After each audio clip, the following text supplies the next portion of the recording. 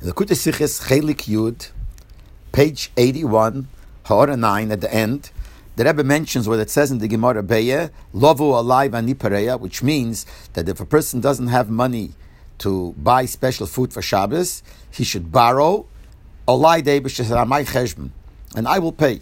And then the Rebbe says, Ure'ei Eir Torah la Rav Magid b'Sefer, and look up the Sefer Eir Torah, written by the Torah of the Mezritcher Magid at the end. And then it says in brackets these words, V'chein tzorech liyaz b'harad dehisvade Shabbos Pashas Bereishis Tovshin Lamed Gimel. So too, that's how it's supposed to say in the Rishimas Dvorim, which means in the Hanoche of the Farbrengen of Shabbos Pashas Bereishis Tovshin Lamed Gimel, Shezehu Teiras Harav Magid, that this is Teirah of the Magid, and then it says in parentheses V'leila Habal Shem Tev, it's not the Baal Shem Tev.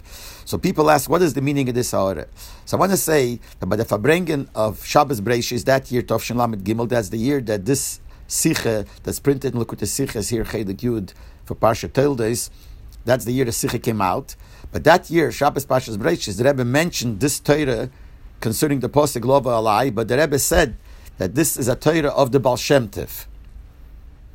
So when the Rebbe was Magia this Sicha for Parshas Toldos, and he mentioned this Wort, which is of the Magid, so the Rebbe added that this is how it's supposed to say also in the Hanoche from the Farbrengen of Shabbos Pashas Bereishis Tovshin Lamed Gimel, that it's a Torah of the Magid, and you underline the word Rav Magid and not the Baal Shem Tev, because the way he said it said it was from the Baal Shem Tev. So he said that he's supposed to fix it over there, and it's supposed to say that this is a Torah of the Magid. So the Rebbe used the opportunity here in this Sicha that the Rebbe was Magia for Shabbos Pashas Toldos Tovshin Lamed Gimel, the Likud for that week, took the opportunity to mention that what he said in the Farbrengen of Shabbos Pashas Bereishis a few weeks before, it's supposed to be that this is a Torah of the Magid, not of the Baal Shem Tev. The Peil, that Hanoche of that Farbrengen hadn't come out yet when this Rebbe was Magia, this Sicha, this Likud for Parsha Toldos. So when it came to give out that Hanoche, there was a Shaila. How should we write it there? Should we write over there, Lechatchila, this is a Torah of the Magid? But then no one will understand this Ha'ara here. No one understand what does it mean, Chen Tzorech Liyas over there, that this is Torah of the Magid.